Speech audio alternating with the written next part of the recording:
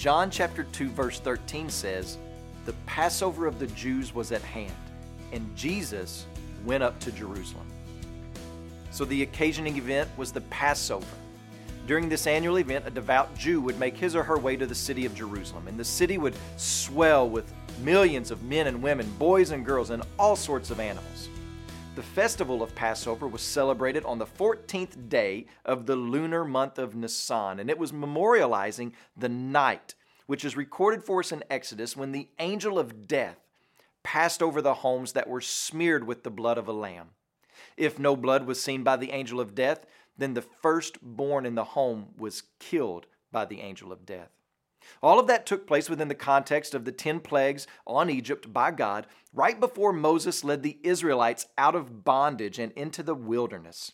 So during Passover, redemption was remembered, and that same ceremonial sacrifice of the Passover lamb was observed. It served as a reminder to the people of how God delivered them, and that it was a costly thing to deliver the people. So remember, just previously, John the Baptist has pinpointed Jesus as the Lamb of God who takes away the sin of the world. He is the fulfillment, the true Lamb, the true sacrifice.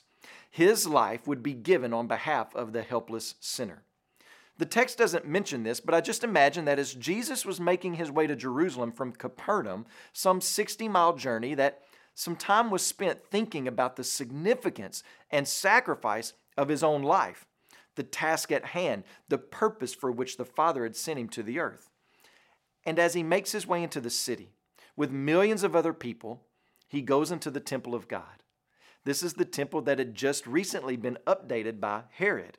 Truly a sight to behold, one of the marvels of architecture and beauty of that time period. And in the temple, the place where God made his presence manifestly known, a place designated for reverence, for worship, for meeting with God, for repenting of sin, for declaring God's good deeds and glories, Jesus discovers oxen, sheep, pigeons, and the changing of money dropping into the coffers. Instead of hearing confession of sin, instead of hearing gratefulness for grace, instead of hearing prayers to the Most High, Jesus hears the bellowing of oxen, the incessant bleating of sheep, the endless moaning of the pigeons, and the wheeling and dealing voices of the money changers. Seeing all of this, Jesus gathers up a few pieces of long strips of leather and begins to weave them together. I can just see the disciples standing by. To them, all of this was normal. They had seen it all before. Even Jesus had surely seen this, and maybe the disciples thought Jesus was just killing time.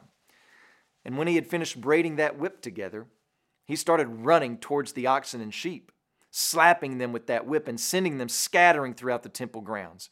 Then no doubt some small sort of chaos ensued, wouldn't you think? I mean, after all, if oxen were charging through your sanctuary during church, I'm sure you wouldn't just be sitting there calmly. He goes over to the money changers and he grabs their purses and flinging them in the air along with the tables at which they were sitting, and coins going everywhere, and the money changers and the people in the temple on their hands and knees frantically trying to scoop up as much money as they could. And then he makes his way to where the pigeons were and he says, "Take these things away. Don't make my Father's house a house of trade." What are we to make of all this? This doesn't sound like the man who's full of light or full of grace and truth. So what's going on here? I mean, after all, don't people need the animals in order to make the proper sacrifices? Don't they need to have the money changers in order to offer the prescribed offering and the temple tax? How can Jesus be upset with all of this? Well, you have to come back tomorrow to see if these people were walking with Jesus day by day. But until then, would you please pray for Michael Strong and his family, our missionaries in Minnesota? And also remember the Vietnamese Life Word broadcast heard throughout Vietnam.